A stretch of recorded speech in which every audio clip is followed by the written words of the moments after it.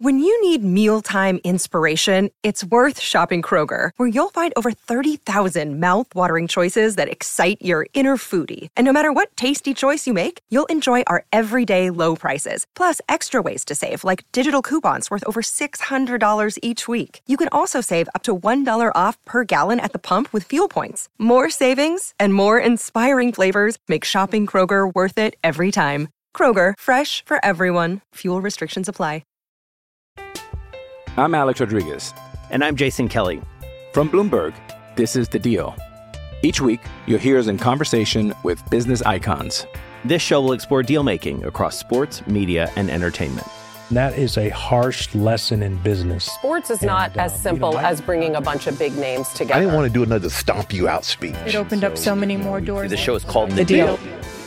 Listen to The Deal. Listen to The Deal on Spotify.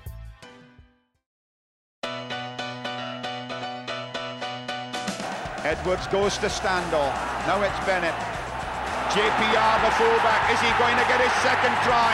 Oh, what a killer blow for the Welshman. JPR Williams, the fullback, scores the try that must sew it up for Wales. Welcome to another bonus episode of the Attacking Scrum podcast. Warren Gatland has dropped his team early, which caught us unaware because I had this scheduled in with Simon Williams earlier on this week, and he's thrown us all out by a day, hasn't he? But there we go, classic Gatland fashion. We're going to get stuck into that as well. We've got so much to talk about. Just still recovering from the game at the weekend, a game which definitely warrants 2 pods worth of analysis and reaction, and of course we'll be paying tribute to the late great Barry John as well. So as I said there, Simon Williams is joining us to do all that. How are you, Si? Not too bad, thanks, Jed. Not too bad. Still recovering from the game on Saturday. It was a bit of a roller coaster, wasn't it? Just a bit, yeah. I was racking my brains, and you as a rugby historian will probably be able to do this better than me, but I can't think of anything that has come close in terms of, because we've had 2003 against New Zealand was definitely one where we're getting hammered and then something changed and it became hugely exciting game of rugby. But I still don't think at any point in that game I thought we were going to win it, or maybe at points, but, there was always the fact that it was New Zealand. That was just like 42 minutes Scotland and 38 minutes Wales, chalk and cheese. I cannot think of a game like it. It was berserk, wasn't it? Yeah. I guess the only one that might, and it doesn't involve Wales, but the only one that might come close is the England-Scotland game. Was it 2019 where England went? Was it 31? Yes, that's a great point. Yeah, was it 38 all it finished, wasn't it? Yeah. So I think Scotland got a breakaway in interception try. I think just on half time to make it 31-7. It was 31-0, then 31-7. And then they went 38-31 ahead then, didn't they? And then England got the try at the end to draw the game. But it was that kind of thing, wasn't it? That it was Scotland having, doing that to somebody else a couple of years ago and having it done to them on the weekend. And it was kind of a bit frustrating, wasn't it? Because when Alex Mann went over for that 4th try, it looked as if there was only one winner, really. It looked as if we had everything in our favour, the wind in our sails, and it didn't quite. And Scotland they just got to put their foot on the ball a little bit in the last 5 minutes or so, and just kind of saw the game out. But yeah, but it was good. That first half was awful, and the second half was tremendous, and probably neither half really reflects where Wales really are at the moment. It's kind of somewhere in the middle, I guess. Yeah, that's a really good way of putting it, and we'll get stuck into that more in a little moment. But obviously, the sad news came on Sunday about the death of Barry John, and again, as someone who has covered the history of Welsh rugby in a fair amount of detail, was really keen to get your take on the impact that Barry John and his ability, the legacy that he has left on Welsh rugby. It's just really sad, isn't it? It's that generation of players and the generation slightly older. They're obviously coming to an age now where this is going to be happening more frequently, but it's still such a shock, and it's so sad when it happens, because you kind of we had this with JPR about a month ago, didn't we? And you kind of feel that these these people have always been around. For people like us, we don't remember them playing really. I've got a vague recollection of JPR playing, but I didn't see Barry John. He retired before I was born, and yet his name is still everywhere. Everybody knows about Barry John. Everybody knows what he did, and he was probably the first rugby celebrity, I guess. He was mates with George Best, and there were kind of similarities between the two in the way that they approached the game, the way they approached life, and they were just huge characters. And it is. I think he's part of what created that tradition, I think, isn't it, of the Wales number 10 shirt. We've always sort of prized and valued the number 10 shirt and put too much on it. And I think it's partly because we just kept on churning these players out for a long time. We had, Cliff Morgan and Carwyn in the 50s, and we, moved on from there to Dai Watkins and on to Barry John, and then on to Benny seamlessly. So we had this conveyor belt, obviously the famous Max Boyce poem and all of that. But it was the style that he played with, wasn't it? He was probably came along at a good point in the game's development because the game was being televised for the first time, so there are clips of him at his best. We don't see him sort of struggling about in club rugby. We see him playing for the Lions, we see him playing for Wales, and we see him on these firm pitches, gliding around, as if he was kind of untouchable. He could glide. He wasn't really a sidestepper as such. He just kind of chink or just drop his shoulder or swivel his hips, and he'd be away. And it was as if nobody could really touch him. And one of those players that everything seems to slow down when the ball got to him. And he was but again, I think this is all from wearing up my 101 best tries on my crowning years videos. When I was a kid, isn't it? A lot of us did. It was, but just a magical player. And by all accounts, a really, really friendly, chatty man who would have a chat with anybody who stopped by to have a word, really. And it's just really sad, really desperately sad, that we've lost. There was a picture, wasn't there, that was tweeted out, I think it was Jonathan Davis who tweeted it out, of 5 of the great fly halves. And it was Cliff Morgan, it was Dai Watkins, it was Phil Bennett, it was Barry John, and it's only Jiffy that's left. And it's just a real, it's a real, quite shakes you a bit, really. It's very sad, but what a legacy he left. A fabulous player in a fabulous time, left at the top. Won a Grand Slam, won a Lion Series, was unbeaten in the following the 1972 championship, which wasn't finished, so he won all 3 games there, and then stopped. And what a way to go out, I guess. Yeah, definitely. And there's a real rock star feel to Barry John, isn't there? Like you say, that first Welsh rugby superstar, really, arguably British and world rugby, that kind of first really iconic name, who stood out. And as you say, friends with George Best, playing number 10, the long hair, everything else, the way he played was really rock star, right down to the fact that he retired at 27, the kind of, it's better to burn out than fade away rock star stuff. And I think that, I don't know if you're the same, but that kind of that amateur era of rugby, and in fact, maybe right the way up until about 10 or 15 years ago, I think there's definitely that romantic feel to it. Before it became very easy or a lot easier to get embroiled in the stats and the over-analysis of stuff. I think that there is a real romanticism to Welsh outside half play, and arguably none more than Barry John. Absolutely, yeah. And stats are kind of meaningless, aren't they, in that context in the amateur game, because you didn't have quite often you didn't have a recognised place kicker. You remember some of Barry John's big games. One of the big games, at the Scotland game in 1971, it was John Taylor. Yeah. It wasn't Barry John, even though he was the fly half. He had been kicking. He'd scored a try in the game.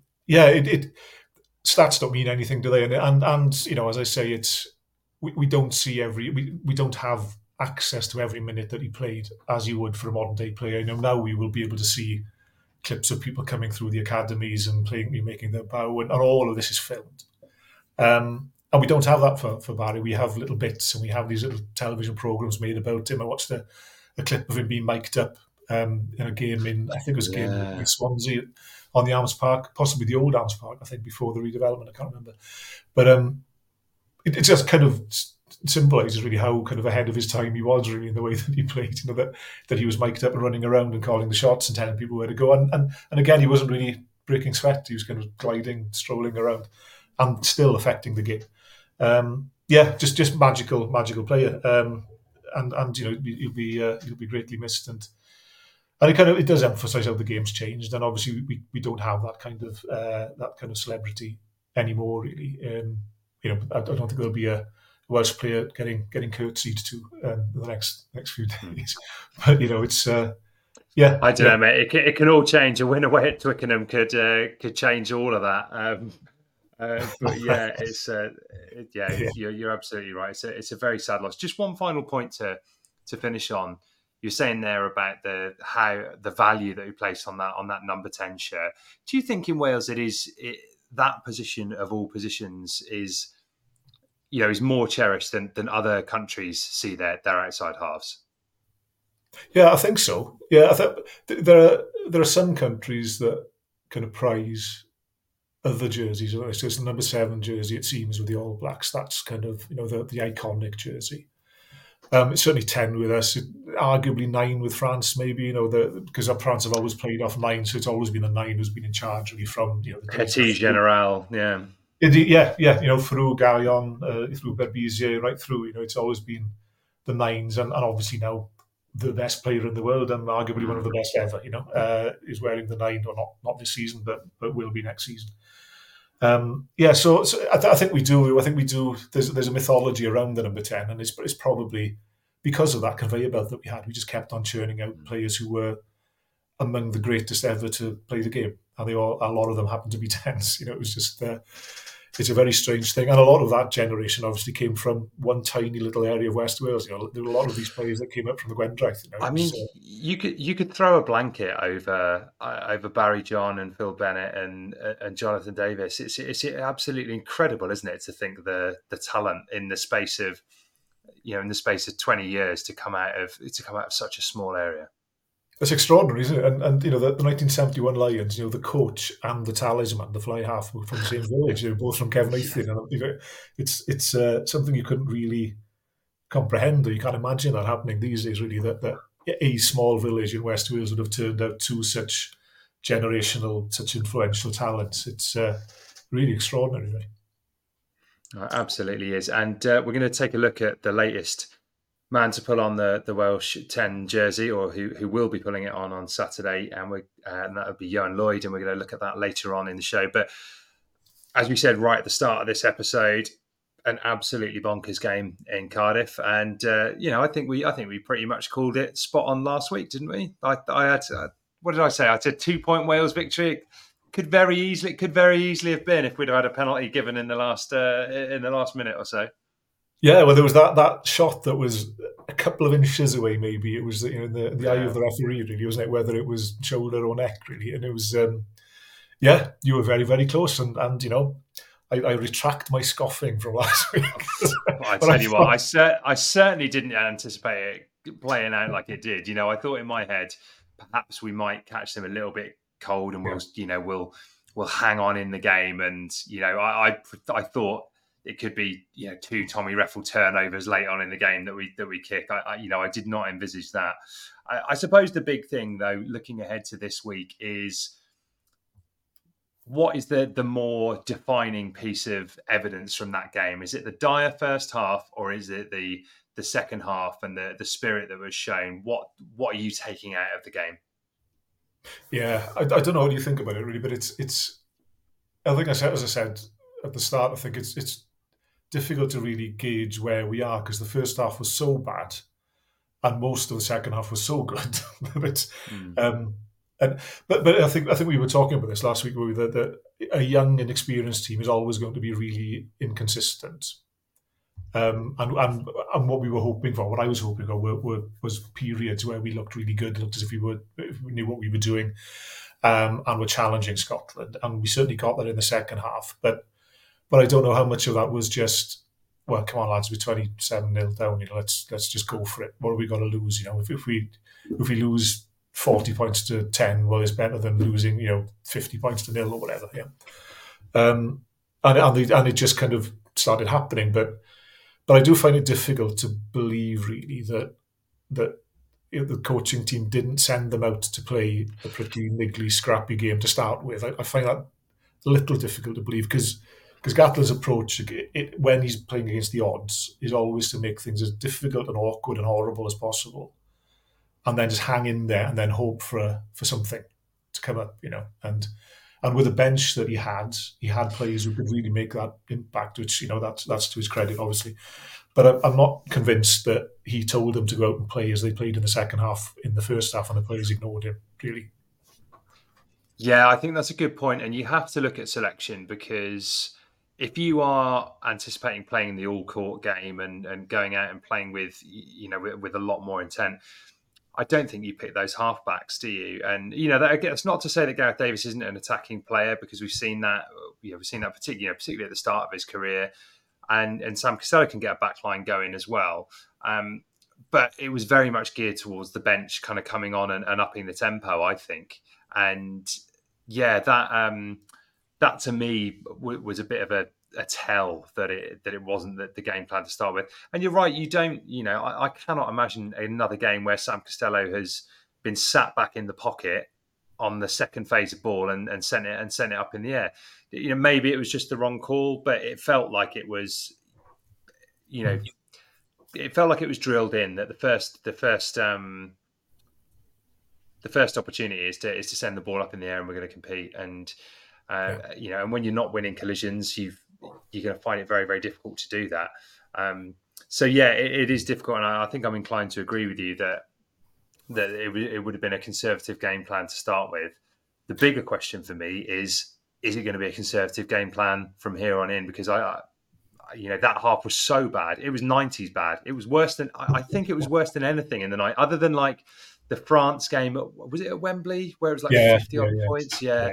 That one would be up there. But other than that, I can't think of a half that I've ever witnessed Wales playing that badly. So you do feel like it has to be a bit of a line in the sand moment. Yeah.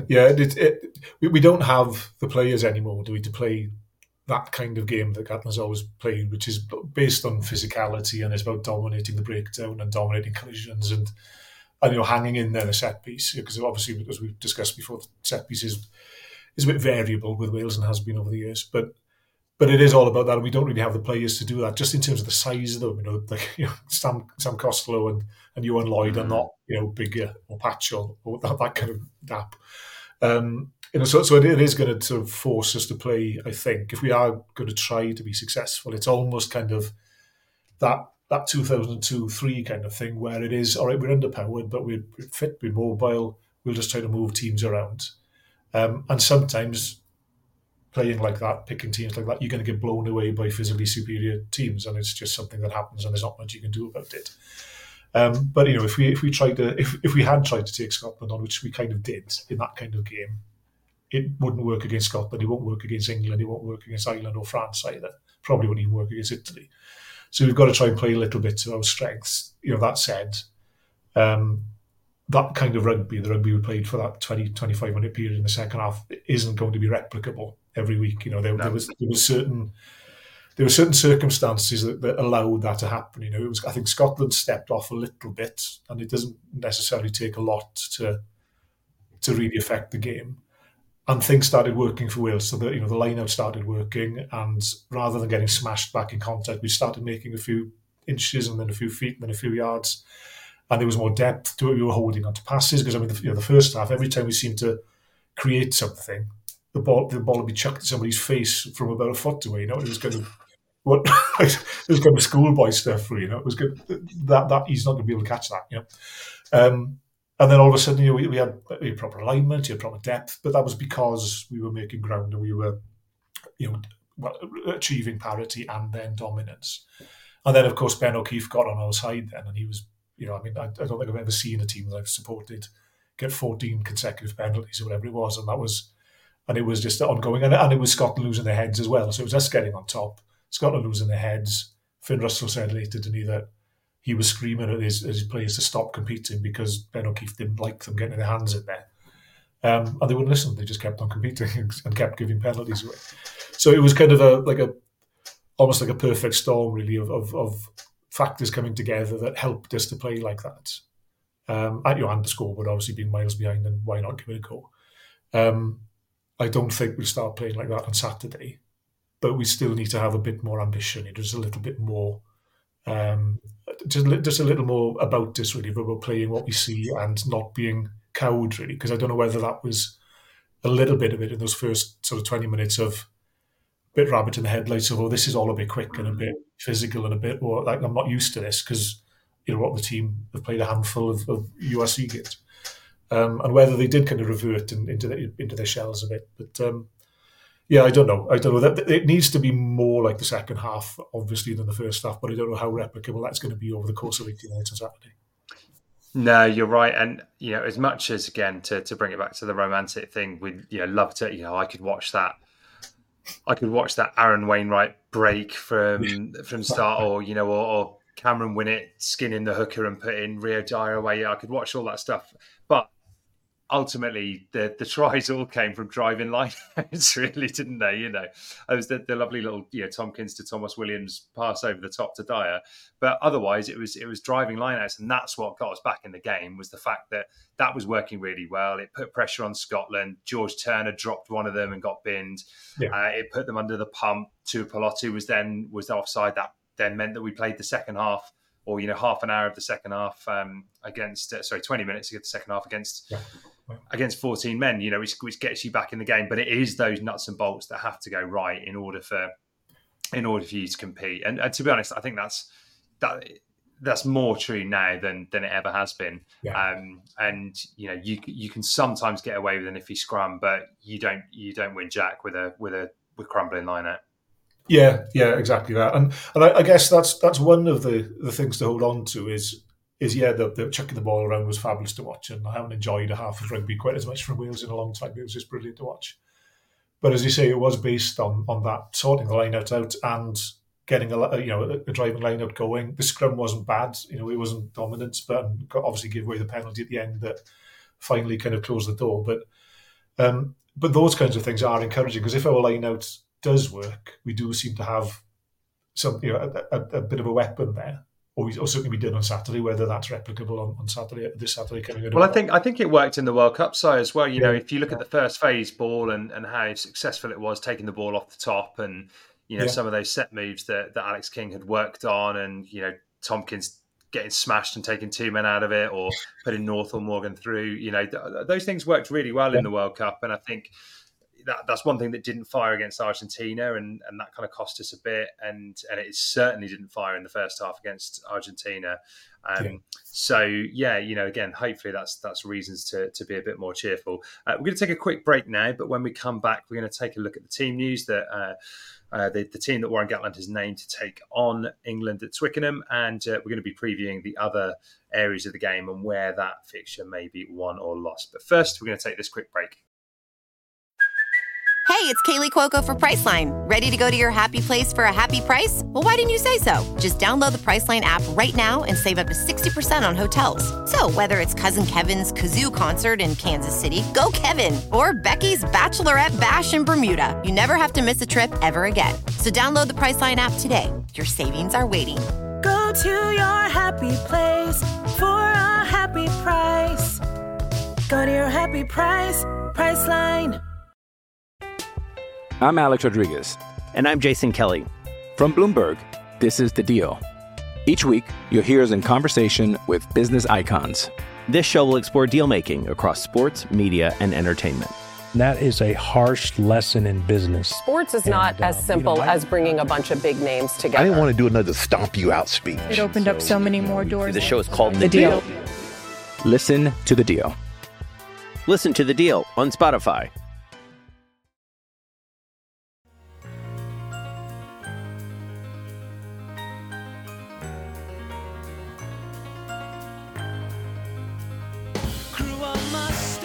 Into the second part of the show then, Si, and this is flying by, as it does in international weeks. As a Wales fan living in England, these can be pretty torturous for me if we're on the end of the wrong result. But I did, just before we get into the nuts and bolts of the game, I was keen to get your take on this.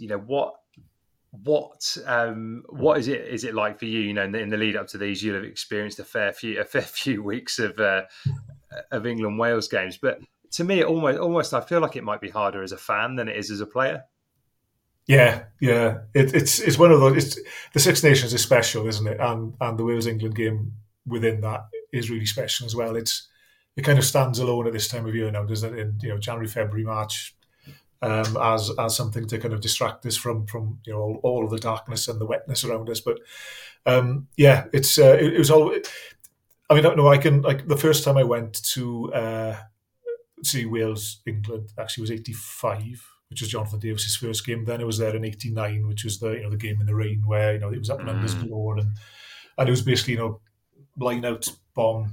Ian Evans tackles Chris Oatey, line out repeats. And I was there the first time that England won in Cardiff in 1991, which is not such a happy memory. But it was always it was the game that everybody wanted tickets for, everybody wanted to see it. And there is that real rivalry, isn't it? It's wanted to put one over on a bigger neighbour. So I've always lived safely hidden away in Wales, so I don't know what it's like up in England in this week during the season. I don't know. Yeah, it's never.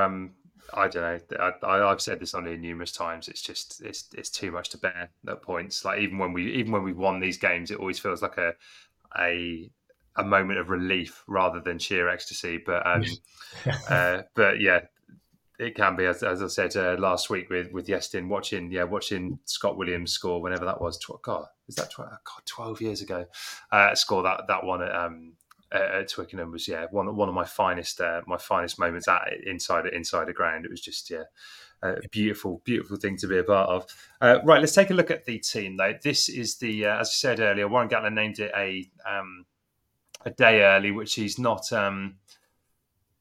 shy of doing. It seems like kind of controlling the narrative is something that he's often keen to do and get that out there, stop anything getting leaked. But let's take a look at that team. We'll start with the backs. So Cameron Winnett at fullback, Rio Dyer and Josh Adams on the wings. George North is fit again and he partners Nick Tompkins in the centre. The half-backs are Thomas Williams and Johan Lloyd, so the replacements from last week.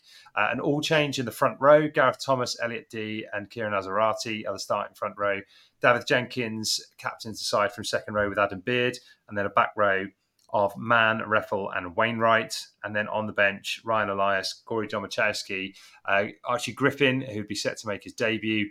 Will Rowlands comes back into the setup. Tane Basham also. And then Kieran Hardy, Kai Evans, and Mason Grady. So we said there that the second half definitely showed some promise and some spirit and a lot more tempo, and that side is kind of reflects that, really, doesn't it? Certainly in those key positions, he's gone for, I guess, the players who forced their way into the team in that second half. Yeah, it's really interesting, isn't it? That there are 7 changes, which again, given how many changes Gatland sort of put the team through last Six Nations and then running up to the World Cup, we seem to have settled a bit. And then obviously for reasons of unavailability and injury, there were a load of changes again for last week's game. And then there are another, we've changed half the team again for the starting 15 again this week. But I think the only kind of unenforced change really is Gareth Davies, who's been dropped out of the squad completely. And I think the others kind of make sense, so there's kind of, George North and Gareth Thomas and Will Rowlands would have been in the 23 last week. They would probably have started had things been different for Will Rowlands as well. So them coming back isn't a surprise, and that gives the team a bit more of a solid look in those positions. And then he's rewarded the bench, hasn't he? So 5 of the bench have moved up to the starting 15, which is well, I mean, I guess you have to, don't you? If you have such a kind of that kind of dichotomy between the first half and the second half last week, and then they were so different, then you've got to kind of reward the goodness, really, I guess, and you've got to say, well, okay, you showed that you can cope at this level, you can survive at this level, so go and have a go. Really interesting selection, really. Given that England have gone for exactly the same again, they've made one change on the bench, and so they've got that because they're kind of starting on a period of rebuilding, not quite as extreme as us, but they're kind of trying to bring a period of stability and a bit of solidity, whereas, we've just gone for this, right, okay, let's chuck the balls in the air again and see where they land this week then, and give that a go. But I think it's an exciting team, and it looks in many places a little bit stronger than last week. So, we'll see. What about Corey Domachowski? I suppose, I thought he was really impressive last week, particularly in the second half. And, he didn't disgrace himself in the first half, actually. But I suppose he played full 80 minutes. Is that why, obviously Gareth Thomas had made that one shirt his own for the last couple of seasons. But do you think that's the fact that Domachowski played the full 80 is why he's kind of will be deployed in more of an impact role? Yeah, I wouldn't be surprised at all. I mean, I don't know. I haven't heard Gatland say anything to that effect, but you wouldn't be surprised, would you, really? Because props don't do 80 minutes anymore, and for him to have done that is, and he was amazing. In fairness, he did okay in the first half, and then he just kept growing into the game and growing, and he was having an absolute blinder. I think he got tired a bit at the end, as did the rest of the team, really. But yeah, I think that's. I would suggest, I would suspect that is all about. Yeah, he did 80 last week. Gareth Thomas was the man in possession anyway, so it's let him come on and run at tiring defenders hopefully later on. And if he can carry the one sort of worry with the team really, I guess, is there aren't many carriers in the team, and Domachowski is one of those, and he's on the bench, so I guess he's there to. Will Rowlands can do a bit, Tim Basham can do a bit, and Ryan Elias, Mason Grady as well. So. There aren't that many carries in the starting 15, but there are a few to bring on from the bench. So it's kind of a bit of a flip from last week, really. But yeah, I think Domachowski did brilliant. Azarati as well did brilliantly as well when he came on. I think he deserves. I mean, I know he's in for Liam Brown, who's out with an injury, but I think he really deserves. I think he would have got the nod anyway. If I'm honest, you made again, given that this squad seems to be rewarding the bench, I think that's the one that makes. I think he would have probably got the nod there, and you would probably say he's the superior scrummager. And for all of Scotland's strengths, perhaps scrummaging is not their biggest one. Yeah. England have had their woes, but in Joe Marler, you do have a gnarly experienced, really good scrummaging loosehead prop there. Yeah, and so England are sort of mixing and matching it, but. They do have kind of an experienced spine, don't they? And the front row is experienced. They've got Jamie George there as well as captain, obviously, and Marler. They're both kind of pushing 90 caps. And then even Will Stewart, he's on 34 odd caps, so he's been around a while. They've got Itoje behind them, so the front five is wily and experienced and gnarly, and they know what they're about. And our front row is a little bit more callow, really. Although bringing Gareth Thomas in for Domachowski brings in a bit more experience. He's been around for a while, So, it may be that it's kind of like we need to be able to start fairly quickly and take the game to England, and then we do need the power later on. Really, I think is probably the approach. Yeah, well, I suppose the big thing then is what are the areas that Wales will be looking to exploit in this game? Are there any? It's hard to say given that, again, this is a very fresh England side, but is there anything that you saw last week that are potential weaknesses from England or potential strengths from Wales that will give us an opportunity on Saturday?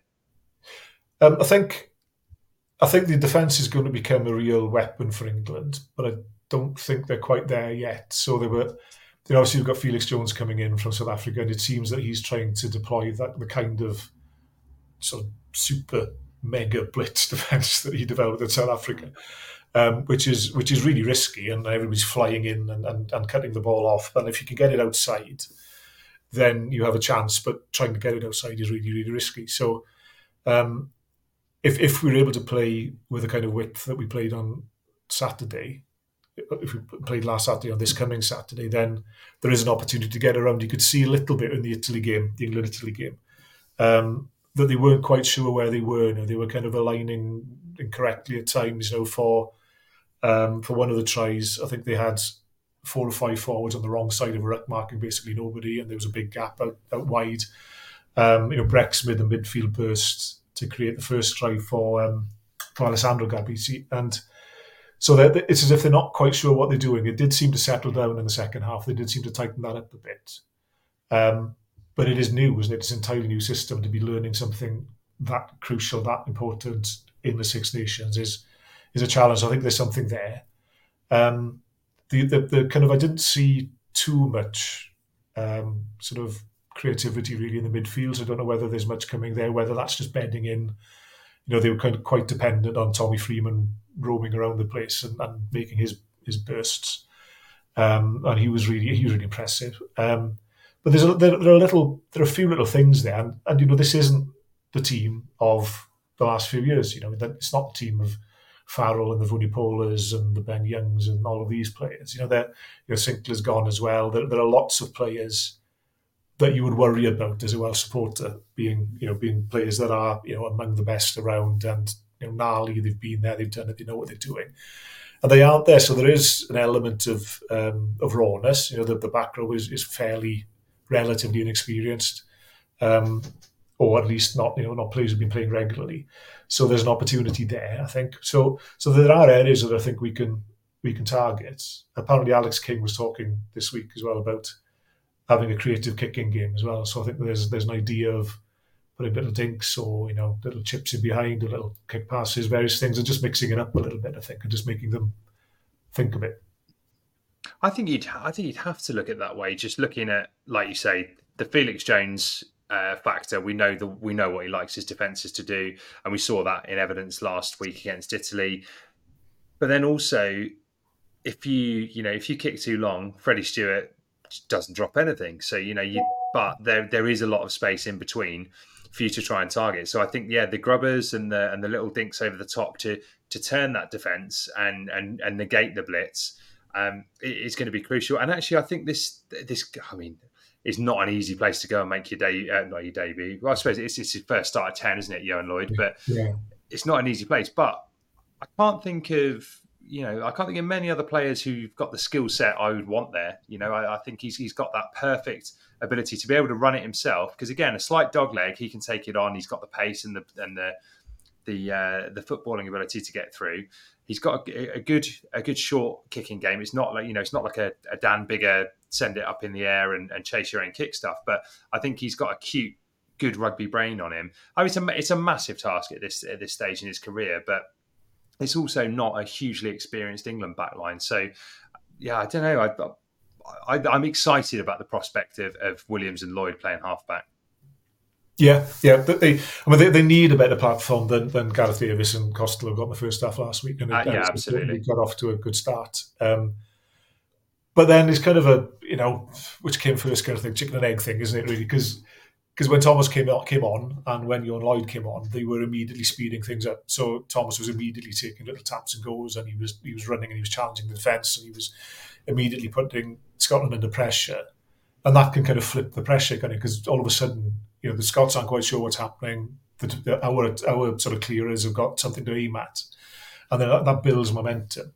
And really, it's I think, as we've been saying for this season, and I hope that we do, that the kind of supporters and the media do stick with this, is that this is a rebuilding season. There are going to be times when things go wrong, and they might go badly wrong at times. But we need to try and have a bit of stability now, and to try and identify the players that we think, or the Gatland thinks he can work with for the next 2, 3, 4 years. And I think people like Ioan Lloyd are probably the kinds of players that we're going to need to have, because we are going to have a young and fairly callow pack in places, and that means that we may have greater mobility. We won't be able to move teams around, but we're not going to be able to beat teams up physically in the way that some Welsh teams have in the past. So it's about playing to our strengths, isn't it? And Ioan Lloyd, I think, showed on Saturday that he can bring something different that people aren't maybe used to at that kind of level. Yeah, absolutely. And you mentioned the England back row there, which, again, has not played together a great deal. Ethan Reitz winning a Man of the Match award on his first international outing. I do like the look of Wales's back row, though, in terms of the balance. For me, it feels like a classic, hard-hitting, dogged, grizzly six, even though he's only 22. And then, a proper wild dog over the ball in Reffell. And then you've got, good ball carrier in Aaron Wainwright, but, an explosive, dynamic runner as well. So, again, is that an area do you think Wales might just have the edge? Well, I'd like to think so. Yeah, I mean, Reffell was just amazing, wasn't he, last week? He was just ridiculous. it was almost as if Scotland couldn't do anything about him. You could see him coming; he was going to clamp onto the ball, and there was nothing anybody could do about it. And that was that. He was just incredible. I know Wainwright is now the senior player in the back row, and he just was amazing. The way he was carrying, the way he was taking the game to Scotland.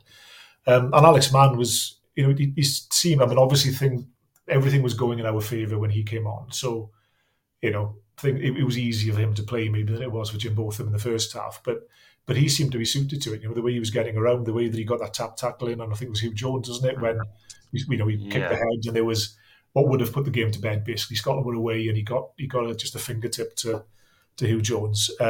He got a try. He was carrying, and I think that's partly what Wales are going to have to be about. I think is being a bit clever. So Alex Mann isn't going to run through people, but his footwork is very good, and he can just put the tackler a little bit off balance, and then he can make a bit of ground that way. And Wainwright's the same. He's not somebody who's going to run through people. And again, he's it's about shifting it, dummying it, and offering something, making people think you're going to do something different, and then off he goes, and he's got the athleticism and the speed to get away. Then, Reffell doesn't offer very much in an attacking capacity, but Lydiate didn't 10 years ago in a different way, wearing 6. He was just there to get over the ball and to create a nuisance of himself. So I think that back row is really, really promising.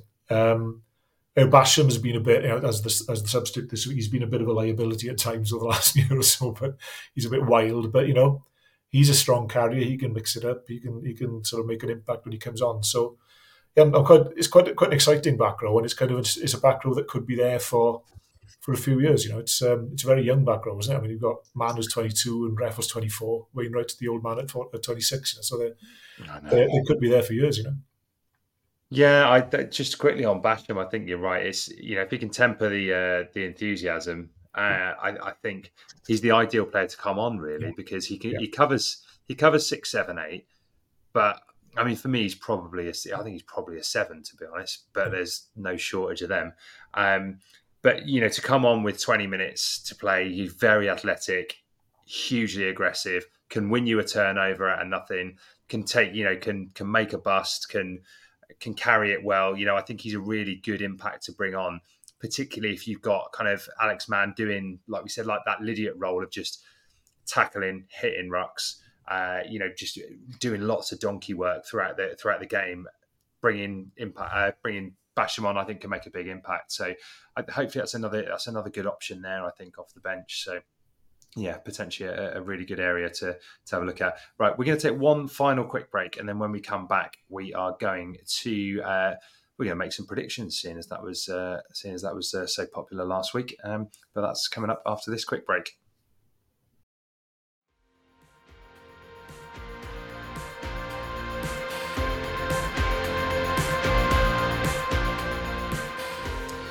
Flying by again, Si. Absolutely flying by. Before you know it, it's going to be Saturday morning, and we'll be, getting very, very close to that all important fixture at Twickenham.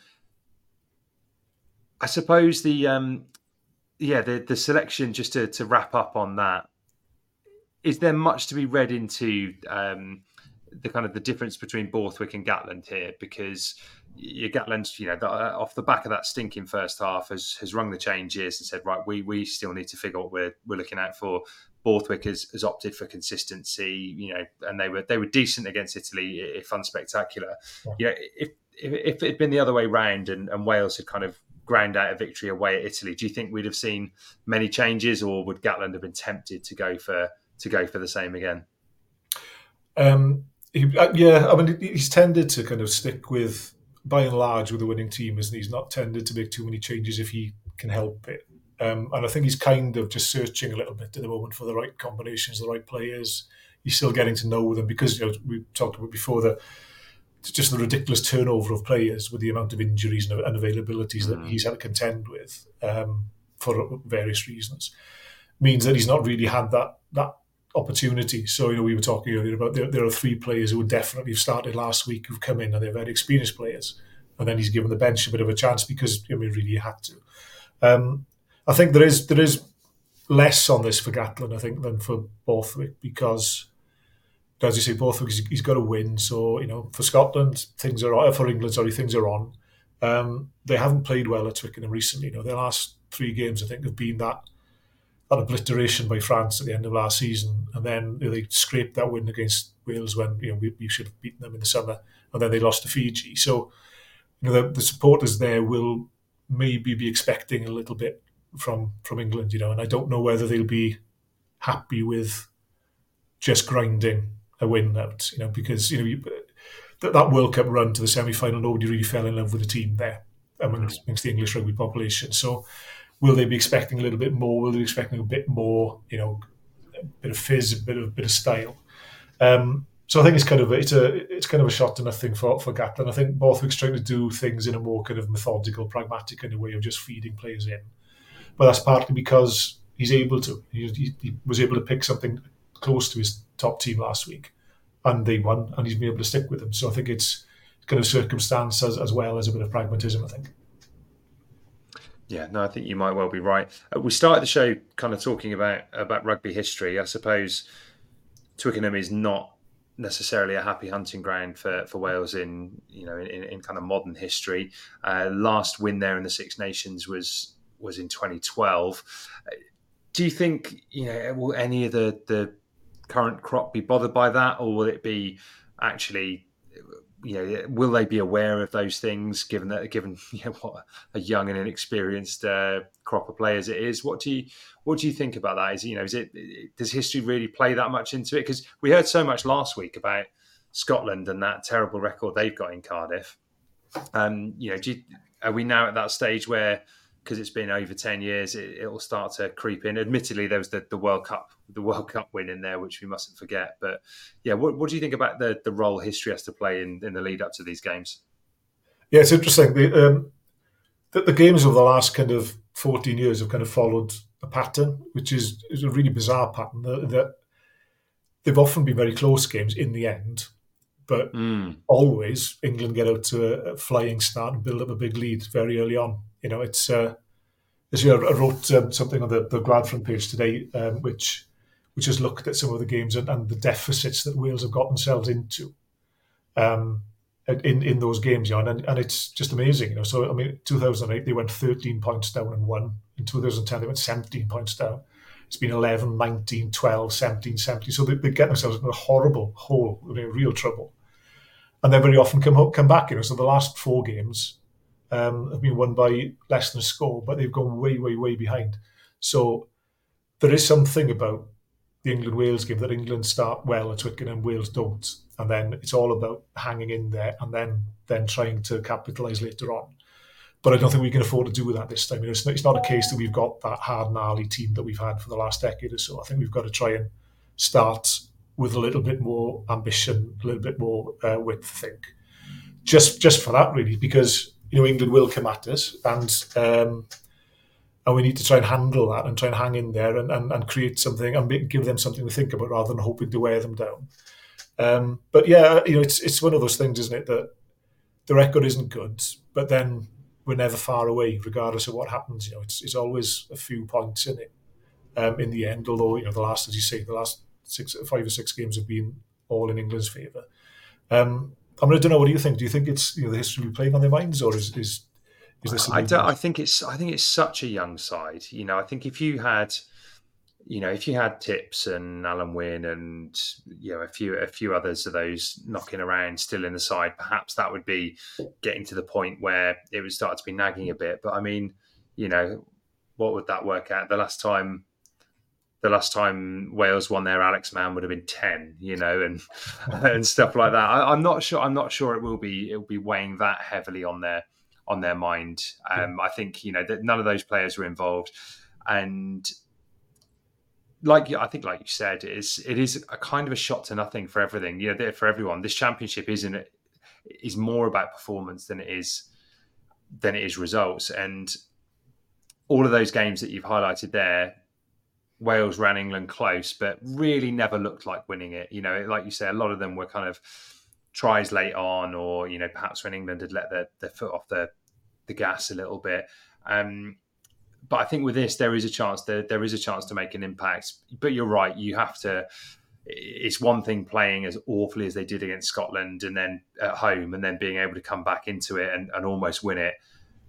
and even that is an extraordinary game of rugby. You concede 20 odd points to England in the first half at Twickenham. Whatever England's side it is, it could be absolutely barbaric. So we've got to get things right. But I do think, I genuinely do think that there'll be a sense of belief in the squad, because this, we knew it was going to be tough, and there's such raw potential there. I really, I don't know. You think back to the dark days of the 90s. There was always talent in the squad, but I don't know if you ever felt there was that, that huge amount of potential there. Whereas now I feel like, some of these players have got massive ceilings on them. I think there are some really brilliant players in there. Like you say, Reffell at 24, there's more to come from him, and he might be playing the best part of his career off the bench, if Morgan comes back and plays the way he did during the World Cup. So there are those positives in there, but it's raw talent. It's not, it's not the finished article yet, but it could be a massive stride. So I think, a big performance on Saturday, and not just like a couple of late consolation tries, but if we can run England close to the point where they're worried, I think that could be a big step forward for this Welsh side. Yeah, I think that's the realistic approach, isn't it? Is that to the season, really, to the Six Nations campaign, is that we would like to beat Italy at home, but then for the other games, it's a case of really, really challenging and really giving teams something to think about, and maybe getting over the line in one or two. We had a chance last Saturday, we weren't quite able to take it at the end. But it is about challenging England and making it difficult for them and making them think. And if we kind of if we can go into like the last 40 minutes, last 30 minutes, only kind of 6 or 8 points down, then I think we've got every chance. It's about. I mean, history tells us it's about living with that blitz in the first half, and if we live with that blitz, and we're talking here about better Welsh teams, but also far better English teams. That's true. That it's living with that really, and it would be nice if we could challenge them straight off. I mean, another cracking stat, which you've probably heard because as we talked about quite a lot, is the last first half try Wales scored at Twickenham was by Martin Williams in 2006. So it's kind of, we don't score in the first half, which is another awful day I had as a Wales fan. I wasn't in the ground that day. I was living in Germany that year, and I managed to find an Irish pub in Hanover to watch it, and sat down, and this was off the back of the Grand Slam as well. And in my head, I was like, well, this is going to be it now. We had the Grand Slam in 2005, and then beat Australia in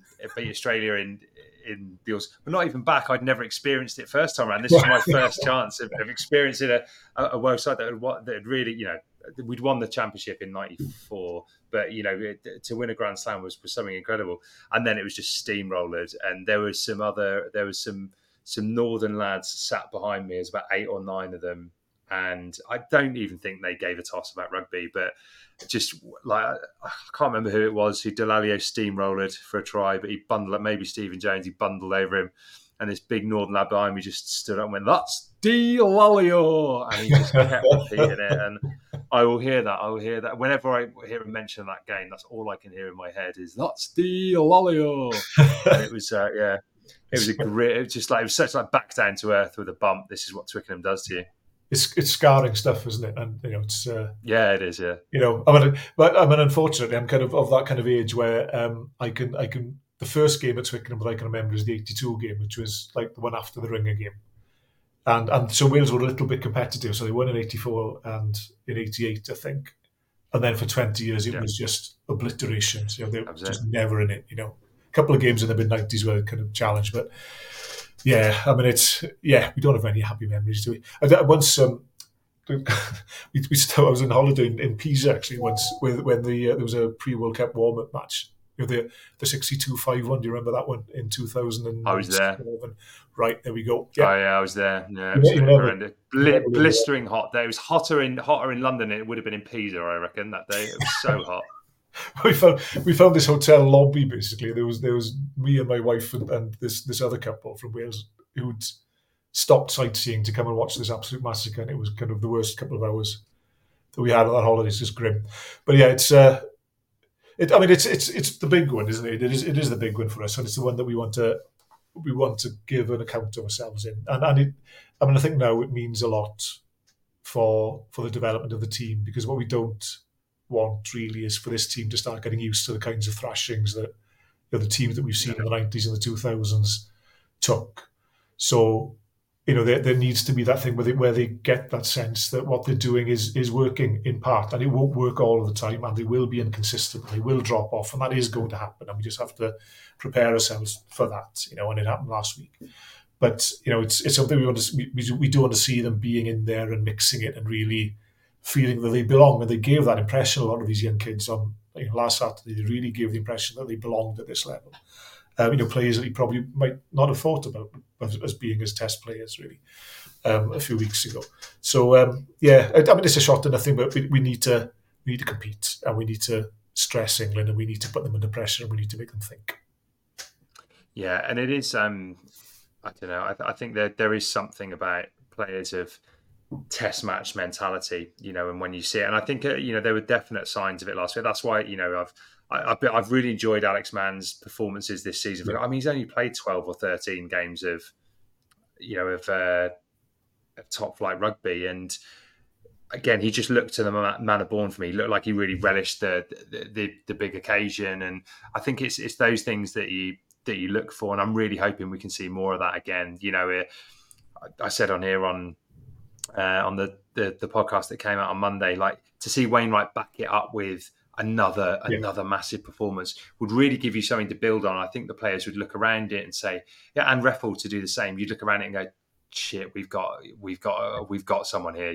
We've got someone who's going to be a totemic figure for us over the next few years. And I don't know, there's so much potential. I just don't, as you say, I don't want to see the wheels come off like they would have done in the 90s. I just want it to be something that, whether we win or lose, a performance you can be proud of.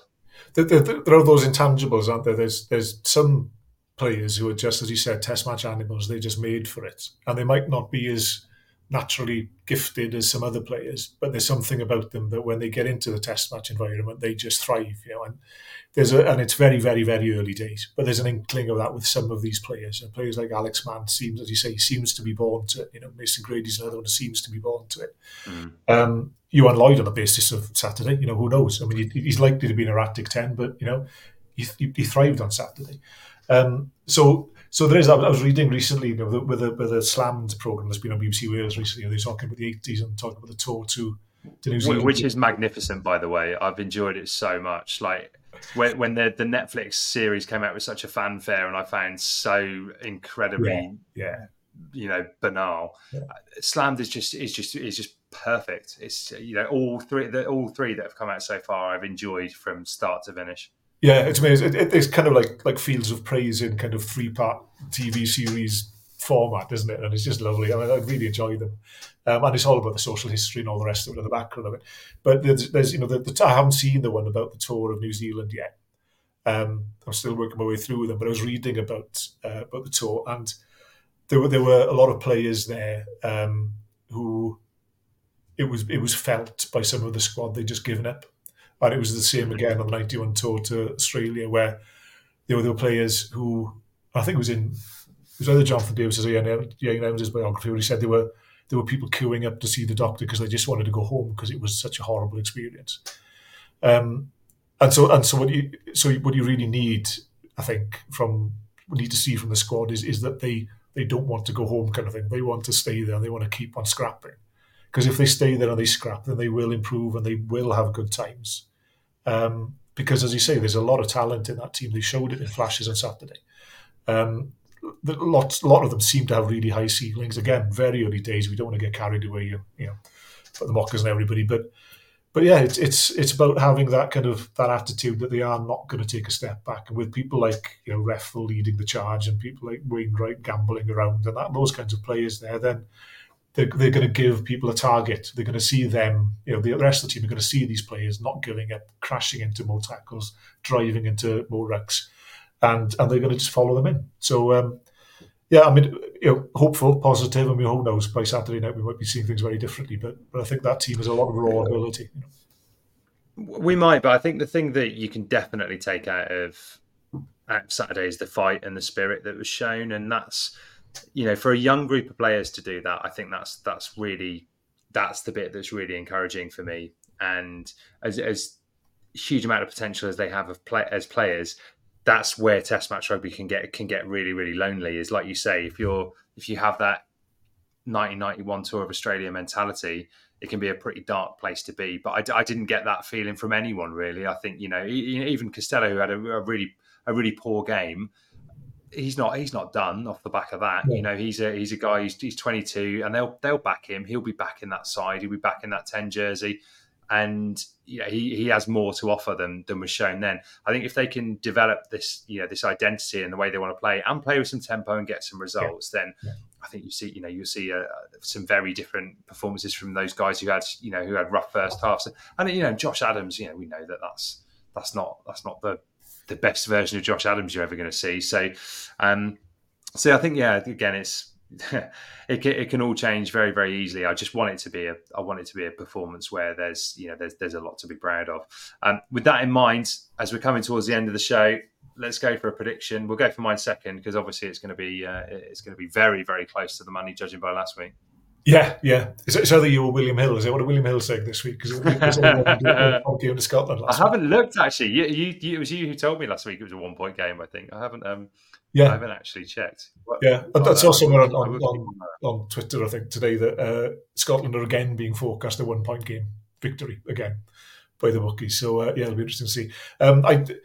It all depends on that first kind of 20 minutes. If we're still in it after 20 minutes, I think we can push England. And I think, difficult to see a win, I think. But I think if we can push them and stay within a score for lengthy periods of the game and, give them something to think about, that would be good. So I'm thinking something like maybe a 6 point defeat, maybe something like 25-19, something like that. Yeah, I can see the logic in that. Absolutely. Right. Let's just before I do mine, I am going to take a quick look at what the bookies are saying. Oh, right. So it's 11 point handicap for Wales. So you can get, which could make for a difficult afternoon based on that. But I'm sticking with the optimism of last week. So it won't be an 11 point hide-in. I'm going to say I do think England will win it, but I'm going to go England by 4. So let's go England 22, Wales 18. Yeah. Like you say, I would like it to be we're going into that with an opportunity to win it at the end rather than the game's done and we get a consolation 7 points to bring the to bring the score close. I just want us to be in it at the end. It's like when I'm backing a horse, I just want the horse to be in it when it comes to the last fence. That's fine. I've had my entertainment value out of that.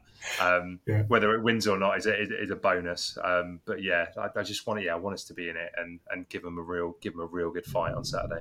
Yeah, absolutely. Yeah. It's and that would lift everybody and we'd come up with the first section of games, the first 2 games, feeling pretty positive about things. If we could, really, really give them a game on Saturday. Absolutely. So it's been a pleasure to chat with you as always. Thank you so much again for joining us.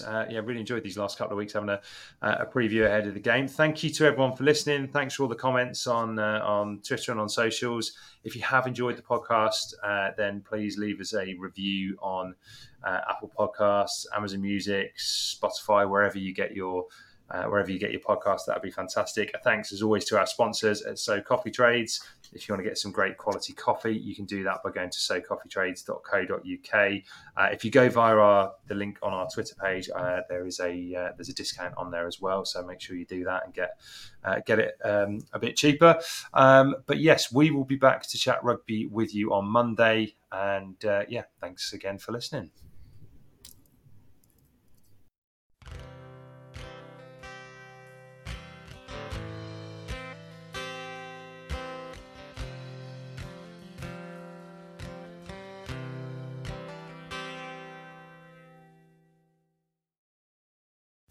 Sports Social Podcast Network.